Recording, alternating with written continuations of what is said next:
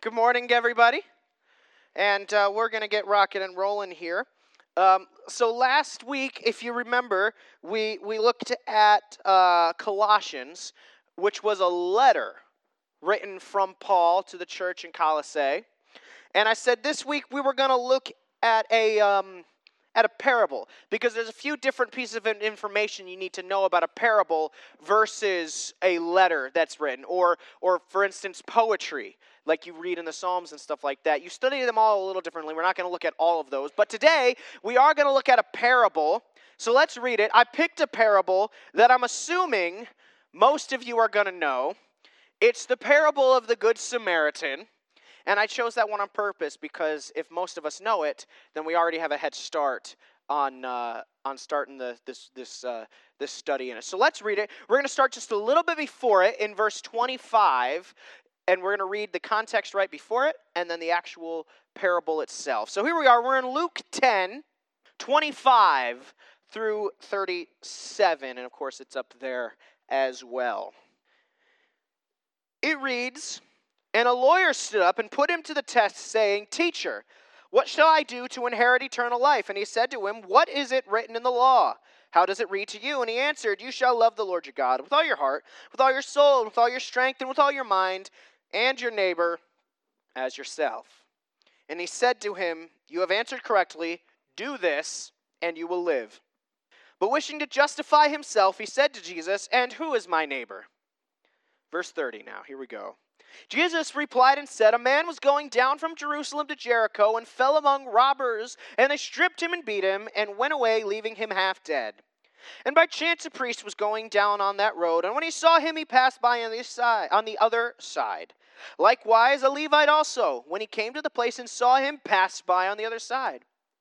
But a Samaritan who was on a journey came upon him, and when he saw him, he felt compassion, and he came to him and bandaged up his wounds, pouring oil and wine on them. And he put him on his own beast, and he brought him to an inn and took care of him. On the next day, he took out 2 denarii and gave them to the innkeeper and said, 'Take care of him, and whatever you spend, when I return, I will repay you.' Which of these 3 do you think proved to be a neighbor to the man who fell into the robber's hands?" And he said, "The one who showed mercy toward him." Then Jesus said to him, "Go and do the same."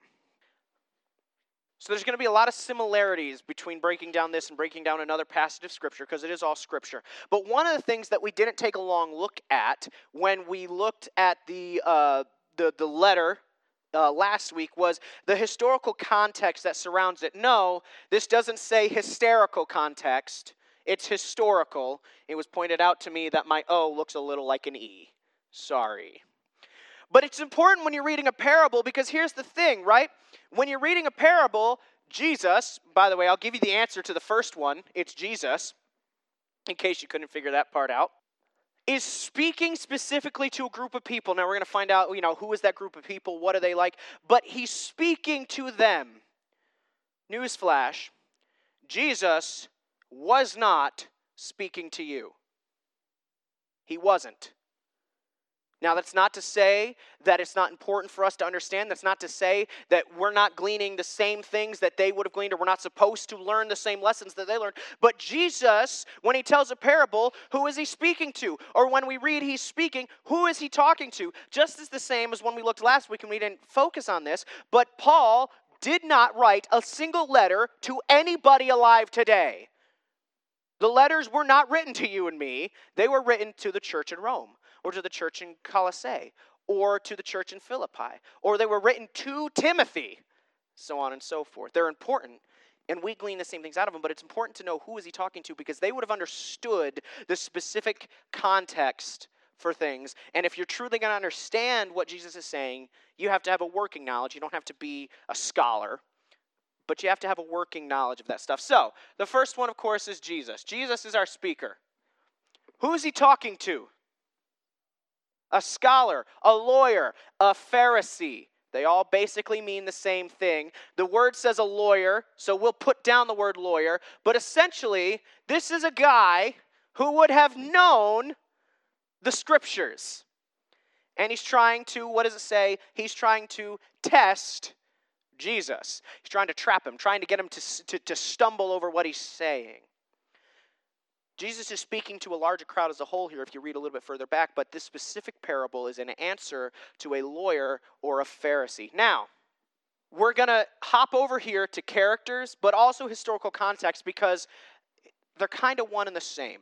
So, when I ask for characters, I'm not asking for Jesus or the lawyer. Who are our characters in the actual parable? A robber, yep. Thief or thieves. Is it E-I or I-E? E-I. Knew I spelled it wrong. I before E except after C or whenever they want to do it differently. Exactly. There's a thief. Now, why is that important? What's our historical context for the thief? It's the same historical context. I'm going to give you another character that we have. It's our guy that gets robbed. The man, the traveler. Yeah. Now, this road, and this is where the historical context comes in. This road that goes down from Jerusalem to Jericho is a steep road. I'm going to put the word road here just so that we see it. Is a steep road with tons of rocks on each side. You didn't travel this road alone because it was a den of thieves and robbers and murderers. They just laid in wait for you to come. This was a real road. Yes, the parable is a fake story. But this road is a real road that still exists today. Now it's in much better condition. But what is a real road. And so when he says this road going from Jerusalem to Jericho, everybody that's listening, including the lawyer, would have gone, I know this road. Makes sense that he gets robbed. They also would have gone, and this is something that gets glossed over a lot, why did this idiot go alone? You don't go alone on this road. You travel with a group of people so that the robbers don't happen. It's important to know that because it sets the scene, right? If you go to a play or a musical or a movie or anything, a TV show, everything has a scene, a setting. So he puts it in a setting that they understand and that you need to understand so that you know this is not just a random thing. This happened multiple times a day, every day. What else? What are our other characters in our story? A priest, yep. Priest, what's our historical context for them? What do they do? What's their role in society? Sounds like a trick question. It's not. They offer the sacrifices, yeah. She said they offer, I'm going to try to remember to say things out loud that everybody said. They offer sacrifices, yes. Boil it down to one main thing. What is it that the priest is in charge of in the everyday life of the common man? The mediator, yes. In short, right? He's their spiritual leader. He's their pastor. Now, obviously, sorry guys, I don't sacrifice goats over in the parsonage for you guys. But he's their spiritual leader. He's the one they would have looked up to for guidance. And he's the one that the lawyer would have assumed would have been the first to help this man. Now, he doesn't. We'll talk about that in a second. Who else? What other characters do we have? A Levite. Yep. We're not going to talk a bunch about the Levite. He's very similar to the priest, but he took care of a lot more of the day-to-day operations in the temple. The tribe of Levi and the men that came from there were in charge of more of the day-to-day operations in the temple. Now, priests came from that as well, but you're just your normal Levite. So he's another one. Both of these men, and I'm assuming they're men, the Bible doesn't necessarily say, but by historical context and understanding of the day, they would have been men, would have understood the law, and that's going to come into play later. They're going to understand the law. And who's our last real character? We have the innkeeper, but we don't need to spend time on him because he's not really important. What is it? You said it out loud. This Good Samaritan. Yep. What do we know about Samaritans? They're despised. Yep. Samaritans are hated. Do we know anything else about Samaritans? That's the biggest piece of information that needs to be known. They offer sacrifices in the wrong place. And what she means by that is they didn't offer sacrifices in the temple in Jerusalem. Back before the temple in Jerusalem is built, there were many, they're called high places. And if you go back throughout the Old Testament, you can read about these things. They're high places where you would go to sacrifice. Sometimes it was over a battlefield. Sometimes it was where God did something incredible, things like that. But once the temple was built, God says, you sacrifice in the temple. That is where I will be. That is where my presence will be. You sacrifice there. Now here's the problem. We always make fun, or not make fun of, but we point out the Samaritans sacrificed in the wrong place. Here's the problem. The Jews wouldn't let them because the Jews hated them. So are they doing the wrong thing? Yes. But also the Jews aren't letting them do the right thing. It's not as important for our story, but it's important to understand. So yeah, that's our hatred. So those are our main players in our story. It's important to understand the dynamic between these men. So as Jesus is talking, he goes, all right. So remember, he says, what is it? What's the how do I gain eternal life? And Christ and the guy says, well, love the Lord your God with all your heart, with all your mind, with all your strength, yada, yada, yada. And love your neighbor as yourself. Okay. And Jesus says, yep, if you do that, you will have eternal life. Great. But seeking to justify himself, I love that. How many of you seek to justify yourself? Right? We all do it. He's going, crap, I was trying to test. I got caught. I have to worm my way out of this. Seeking to justify himself, he goes, but who is my neighbor? Because he's going, well, it can't be a Samaritan. Samaritan's not my neighbor. And those Moabites, they're not my neighbor. And the people I don't like that are Jews, they're not my neighbors. It's just, it's all right. I show love to certain people. They're my neighbors. It'll be fine. And that's when Jesus jumps into the story. So, observations and conclusions. Let's go. What do you observe from this passage, and what can you conclude from what is said there? That's the whole crux of it. Everybody's your neighbor. If you hadn't noticed, I was almost writing number. Everybody is your neighbor, but if you hadn't noticed, I'm not great at spelling or grammar. So, sorry. Yeah, that's the whole crux of this story. Jesus is going, I'm going to show you that everybody is your neighbor. Every single person that you meet. So you're supposed to love them. Let's start with what are some observations that we can make about the priest. This isn't a trick question. You don't have to think way too deep. What does the priest do? He avoids the trouble, walks on the other side. Priest avoids the trouble. So we make that observation. Why? Why does the priest walk by on the other side? And it goes deeper than just, he's not my neighbor. Well, the Samaritan is not a guy we don't know that the guy that was beaten is a Samaritan. In fact, I would make the case that he's a Jew since it's the Samaritan that helps him and it's such a big deal. The Samaritan is the not beaten guy. He's a good guy. What were you going to say? Yeah. So here's what she's saying. And this is where I said it's important that the priest especially understands the law. Do you know how many laws there are? Not in America, but in the Jewish world. Almost 500. Most of them are not found in Scripture. Most of them are laws that the Pharisees looked at and went, well, we need to control our people, and the Bible kind of implies something close to this, so we'll just make it a law. But one of the laws is, if he goes up to this man who's on the ground, and remember, it says he's half dead, but he probably looks bloody and beaten, his clothes are torn, he probably looks dead, at least from a distance. One of the laws is, and this is where it's important to have a good study Bible. I didn't know this stuff just off the top of my head. This is where the context and studying more than just what the Bible strictly says, but looking at other commentaries and stuff and bringing it in comes into play. If he touches a dead body, he is unclean for a minimum of a week, cannot perform his duties as a priest until he is again clean. And that takes a whole process as well. So, we always say the priest is this horrible, horrible person. And you know what? He should have helped. I'm not saying he shouldn't have helped. But he justified himself for two reasons. The first one we just said, because he's going to be unclean. As he's walking by, he goes, if I touch this guy and he is dead, well, I can't perform the duties that God himself has told me to do. I can't touch him. I better pass by on the other side.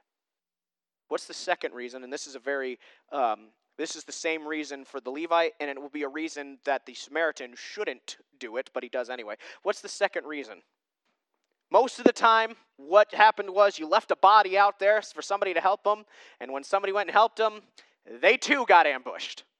So it's not safe for him to help this guy either. So when you understand that he's unclean and unsafe, we see that the priest has two excellent reasons for not helping this guy. Or does he? Because let's be honest, God would have been way more happy with him if he had helped him. A possible week's worth of being unclean is not nearly as important as showing love. All right, let's move on to the Levite. What observations can we make about the Levite? Again, this is the same as the priest. He walks by on the other side, exactly. The Levite avoids trouble. And you know what? He has the same reasons as this guy. But the observation you make between this is, you've got your pastor in the priest, your spiritual leader, the one who's supposed to be leading, understanding of the law and showing. Here's the thing, by that point, the law had become a hindrance. The law was set in place to show righteousness in a way that we can't, but the Pharisees had taken it so far out of what it was originally supposed to be that now it was hindering righteousness instead of helping it. And we see that the priest walks by. He's the one that's supposed to be the spiritual leader. He doesn't do it. The Levite, I said, he's kind of in charge of the temple. He makes sure that that's good. So he's another figure. Think of him as your deacon or your trustee. That's kind of a modern day equivalent to what we have. It helps also to put this in a modern day story. What would it be like if he told it today? Let me tell it to this point. A man was an idiot and went down into the slums of Wilkes-Barre by himself. Gets the snot beat out of him. Everything he has is taken from him. He's laying in the gutter, bloody, beaten, half dead. The pastor from the local big church that everybody knows comes walking by and goes, "Oh man, you know what? I'm supposed to be at church in 10 minutes. I can't stop and help this guy. What will my congregation do without me?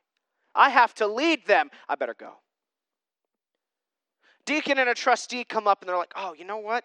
We've got a meeting in 3 minutes where we're discussing the future of this church. I've got to go. I can't do it." Now, let's make some observations about our third party, the Samaritan. What's different about the Samaritan? He has compassion. He stops. He has no pretenses, yeah. He's not really scared of being unclean. He's just your average bloke in the Samaritan world. He's not a Jew. But he does have to fear being unsafe, right? But he goes anyway. Now what else? What other observations can we make about the Samaritan? Look at what he's got with him. It says there, hang on, I've got to find it, the right verse. And bandaged up his wounds, pouring oil and wine on them. What does it say about the Samaritan that he has bandages, oil, and wine? And money. He had something to lose. That's not where I was going, but I love that. Yeah. I like that. He definitely has something to lose. He was prepared. He knows what this road is. And one other one, based upon the fact that he's able to just give away 2 denarii, he's got money. That goes into he has something to lose. He's got some money on him. It doesn't mean that he's the richest man in the world, but he has at least some money on him. Now, whether he's rich beyond belief, we don't know. It's possible that this man is able to carry this money because he's a merchant. So he's got the money on him already, which would mean then, right, when he goes to the inn and gives away these 2 denarii and says, "Listen, and on my way back, I will pay whatever else there is," it means he's giving out of his own profits to help a man he's never met and is most likely a Jew. It's very possible. Exactly. He's on this road before. He's a regular traveler. Yeah. He's an honorable man. Yeah. Now here's the thing. The Bible doesn't tell us this. And again, this is a fake story, right? That's why it's a parable. But it's based on real life events. Do you guys like those types of movies? Based on a true story. This is based on a true story that happens a lot. The ending is different a lot of the time, but it's based on a true story. And put yourself in the Samaritan's shoes and the conversation he would have had within himself. This is where you come into Bible study, where you put yourself in their shoes. You're walking down this road. First off, you're going at it alone, which is probably a mistake, but you're well prepared. The Bible doesn't say it, but I would guess if he travels this road often, it means he probably has some sort of weapon on him to protect himself. And here he sees this man who is of his most hated enemy. Put yourself in his shoes. The man that's lying on the ground in Wilkes-Barre is a Muslim. Very obviously. The pastor walked by. The deacon and trustee walked by. And now you, for some reason, are walking through there. Not a rhetorical question. I want an actual answer. What is the inner dialogue that goes on? Do I stop? What do I have to gain? What do I have to lose? What are my friends going to say when I show up late to the Christmas party? We're all, and I'm not going to say we could be, I will say this, we are all each one of these people at different points in our lives. You see, it's easy when you're studying the Bible to just look at all of this information. And information is important. I love facts and information. But it's easy when you look at all of this information and you go, well, that's nice. I should be a neighbor. Walk away. But take that time to put yourself in their shoes. The priest had ample reason to not stop. He had a vocational reason not to stop. He had a physical reason not to stop. The Levite the same. You will always have reasons not to stop. And you will only ever have one reason to stop. And it's in that last verse. Verse 37. And he said, the one who showed mercy toward him, then Jesus said to him, go and do likewise. That's your one reason for stopping. If you see, when we break down a parable like this, it's important to understand who we're talking about. It's important to understand who we're talking to, what's going on. What would they have understood this story as? Not just, it's obvious to us. This is one of the more obvious parables. Sometimes Jesus tells a parable, and the meaning, you sit there and you go, what? This is one of the more obvious ones. And it's good because you don't want to miss this. It's the very first one. You don't want to miss the point of the parable when you're studying it. Everybody is your neighbor. Show them mercy. Love your neighbor as yourself. Everyone is your neighbor. But don't just stop there. Start digging down underneath it and going, you know what? This Samaritan, look at that. Look at what we made. Now, yeah, he's a fake guy. But we can make some inferences on if this was a real story. He's on a road where people are killed every day. These people that pass them by, this lawyer, he would have been smacked in the face by the fact that a priest and a Levite passed by on the other side.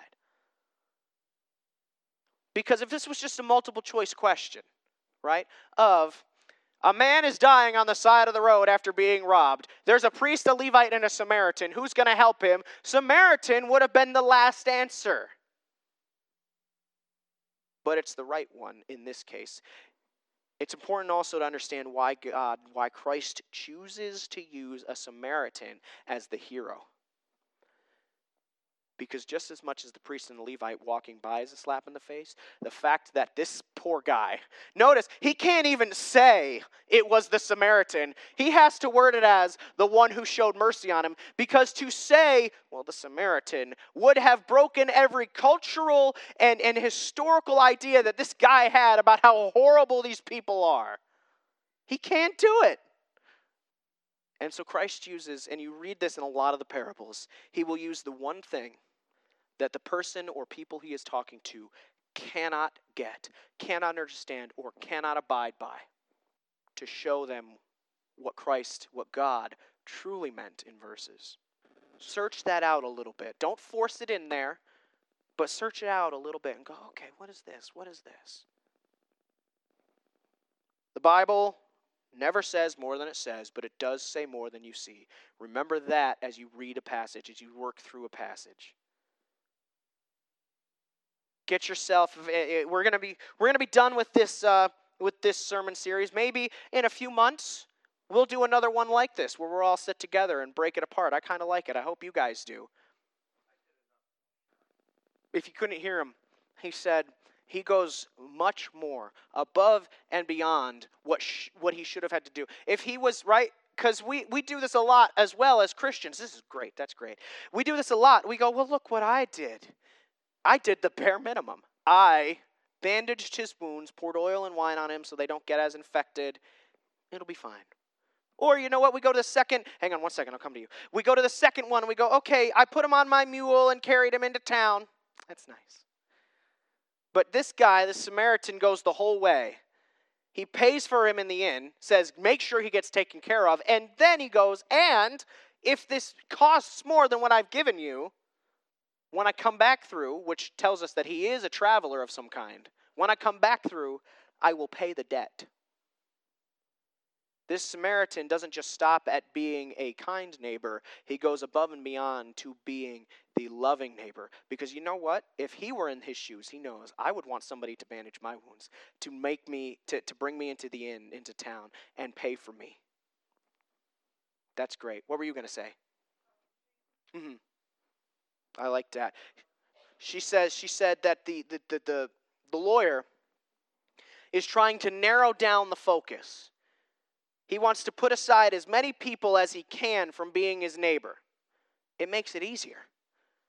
If I only have to be a neighbor to the people that I enjoy being with, I can do that most of the time. But when I have to be a neighbor to the whole world, which is what Christ is saying here, you can't do that. She said, yeah, I love it. The lawyer's narrowing the focus, while Christ is widening it out. I like that. I love it. We're going to be done. We've run a little long. That's all right. I planned on that this week. Dig into what the Word of God says. Here's the thing. I was listening to something this on Friday. Because a lot of times Christians tend to be afraid of facts. Because we feel that facts, a lot of times, especially like scientific facts or historical facts, they can contradict what the Bible says. But he said this: truth is never afraid of facts. And we know the Bible is truth. So bring the facts into it. The facts that this road exists today. If you went to Jerusalem, you could see where this road was. You could stand there and go, look at this. But at the same token, don't be like me and get so wrapped up in facts that sometimes you miss what's right in front of your face with a passage of Scripture. That's why I said last week, and I'll encourage you again, spend a whole week in a few verses. Day one, start with that surface level. Get what is the obvious meaning. Then start diving down deeper into it and understanding a little bit more. A little bit more, a little bit more, a little bit more. Your eyes are opened. Here's the last thing I'll leave you with. This has been great. You can't do this without the help of the Holy Spirit. You could know every fact there is to know in the world. You could be able to read it in the original Greek and Hebrew and Aramaic. But you will not understand it without the Holy Spirit opening up the truths, the mysteries to you. Some of those mysteries aren't going to be opened. Some of them just aren't going to be.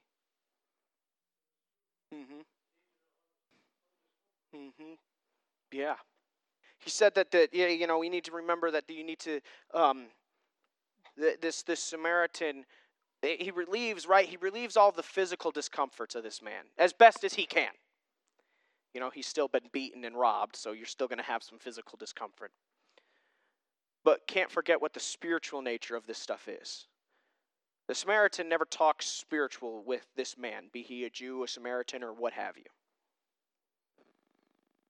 But he makes an impact in his life nonetheless.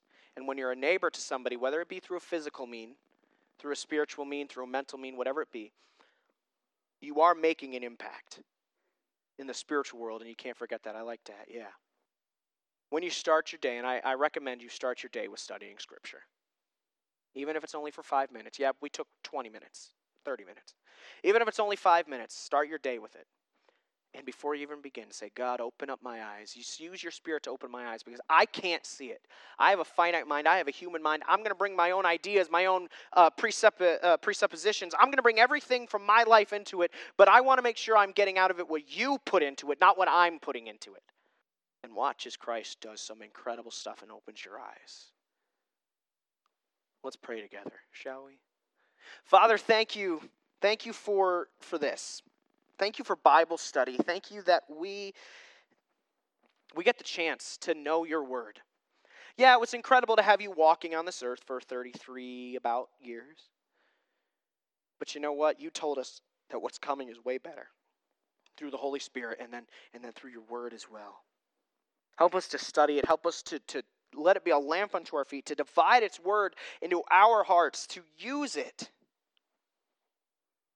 God, your word says that it's a sword. But you know what? A sword in the hands of an untrained person, they're more likely to hurt themselves than the enemy. So help us to train diligently every day, breaking down your word, studying it with everything we've got. We praise you, Father. We love you. In the name of your Son we pray. Amen.